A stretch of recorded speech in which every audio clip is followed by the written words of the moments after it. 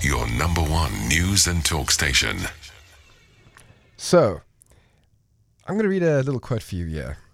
Finding beauty in the everyday. Balenciaga's oversized tote is inspired by classic blanket bags.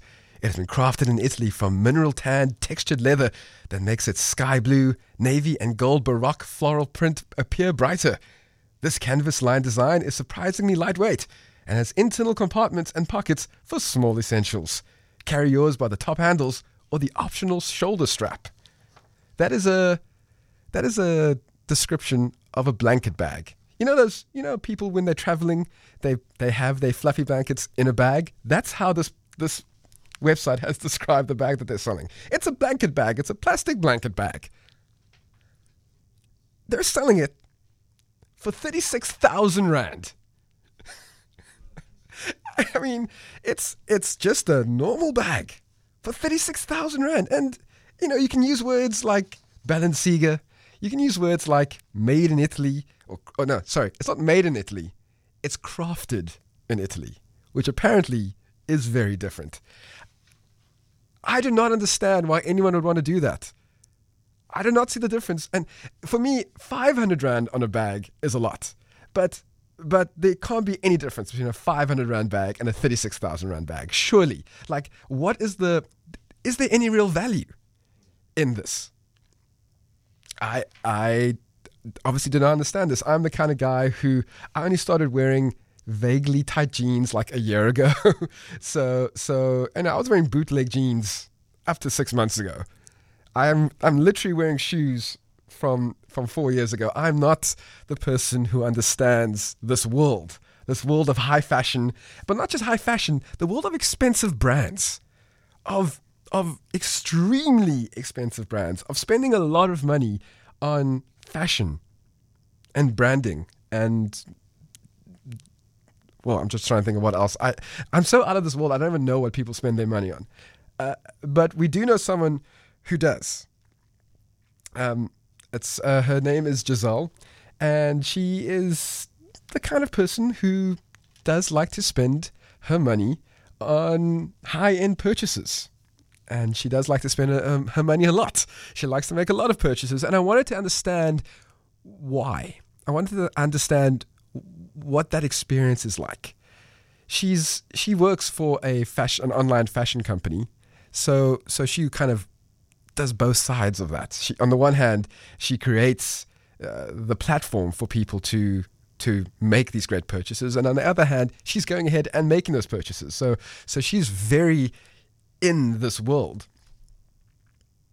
I wanted to understand what it does for her to make those purchases and whether or not she feels like she really gets the value out of buying something that all of us normal folks, so to speak, would consider just ludicrous. So I gave her a call yesterday. No, what day is it today? Sunday. So 2 days ago. And this is what she had to say. This is how she justified those purchases. So, Gisele, I think the first question that I'd love to ask you is, what was the last purchase you've made where even you kind of felt like, wow, this was on the high end of any kind of item that I'd want to buy? I don't know. You're asking a really tricky question because I don't know if I shop so much and so often that a lot of my purchases are quite like, wow, do I need it? Why did I buy this? I shop quite a lot like overseas. So I think my biggest problem with that is kind of thinking if I spend a lot of money on a purchase that is going to take a few weeks to get here, and that's kind of my thoughts behind it. And then I go, oh my gosh, did I do the right thing? Is it worth it? Is it worth the wait? So I think, this happens to me quite often, so I can't really pinpoint one specific purchase that I've done where I've gone, oh my gosh, what am I doing? But I think the last thing I did was a pair of shoes that I bought from overseas, and I think they were about $3,000 or something. And again, you just don't know. It took a few weeks, and you're kind of questioning, why did I do this? How do I stop myself? Did I make the right decision? And then when it arrives, I always get super excited, and I know that I've done the right thing. Well, I was going to ask you, how do you feel once you've made that purchase? So you do a lot of purchases online. Yeah. How does that feel when you go to your online shopping trolley, you click yes purchase, you put your credit card in. What feeling does that give you? For me, it's like it's as good as being in store. It's basically like, oh my gosh, like I've seen one of those memes where it says I was feeling really bad today and then I bought something online and everything was okay. And that's exactly how I feel. I'm always just like, yay, okay, my day's made. Even though I don't have the purchase with me immediately, like the next day with me when I bought it, I just know something's amazing is on its way. So I always get like super excited. I never get really sad about it. And same when I go in stores. I mean, as soon as I have that packet in my hand, I feel like, like angels singing, and then I'm happy. Well, look, I mean, I have to be quite honest. I'm not I always buy the cheapest thing possible because I'm a bit of a cheapskate. Yeah. And I always have to ask myself, I look at some of these more expensive brands and more expensive items, especially when it comes to clothing, and I always ask myself, is it worth it? Do you get that value that you're putting in? For me, I think it's as I've gotten older. I think when I was younger and I was like in my early 20s, I did the kind of fast fashion. So I'd do the lower end brands and I'd buy a lot of the smaller, lesser valued items, and you could just buy a lot of them. But I think as I've gotten older and I'm hitting an older age, I tend to spend more money on really and I'll splurge on really good high value items because I just know that they're going to last me longer. Because I've done all those purchases in the past where I would spend, like 100 Rand on a top, I won't do that anymore because I just know, put it in the wash, you can wear it maybe 4 or 5 times and then it's over and the quality is just not as great. So I try and spend, in the month, I'll try and buy really 5 really great high quality items just because I know I want to keep it and I know how to update my wardrobe. So I'm pretty good at finding things that I'll wear every season as it rolls over. And I think for me it's worth it to spend a bit more on it because I just know it'll last. So, I mean, I'm hearing you say, 5 major items every month. Where do you find the wardrobe space? Where do I spend? Oh, the wardrobe space. Yeah. I mean, because I have an extra rail in my room, and I'm about to buy another one. So they're external rails because my cupboards are completely full. Okay, so you are extending. Yeah, I do. I have an addiction. Okay. Well, at least you can admit that. But do you find that you're only wearing it for one season and then you're moving on to the next season, or do you bring stuff back from a year or two ago? No, I always bring things back. Because I work in fashion, I know the things that are gonna. I know the fast fashion. I know the things that are gonna. So a few years ago, you could say like the peplum was in. So I don't buy 10 different colors of a peplum. I just know that one peplum is going to get me through the season. Or if you know that a high-low skirt is just for the season. I think a lot of people splurge and they spend, and then they'll go crazy and buy 10 of the same thing. So I know I'll buy lots of classics and things that I will wear every single winter and every single summer, and then I'll just add a few trend pieces to that to update. Well, I mean, let me tell you, you're talking to the kind of person who would wear a brown belt with black shoes. So what is a peplum? I've never heard of this thing. It was just the kind of shape from a few years ago where the girls, it gave a bit of volume around your waist.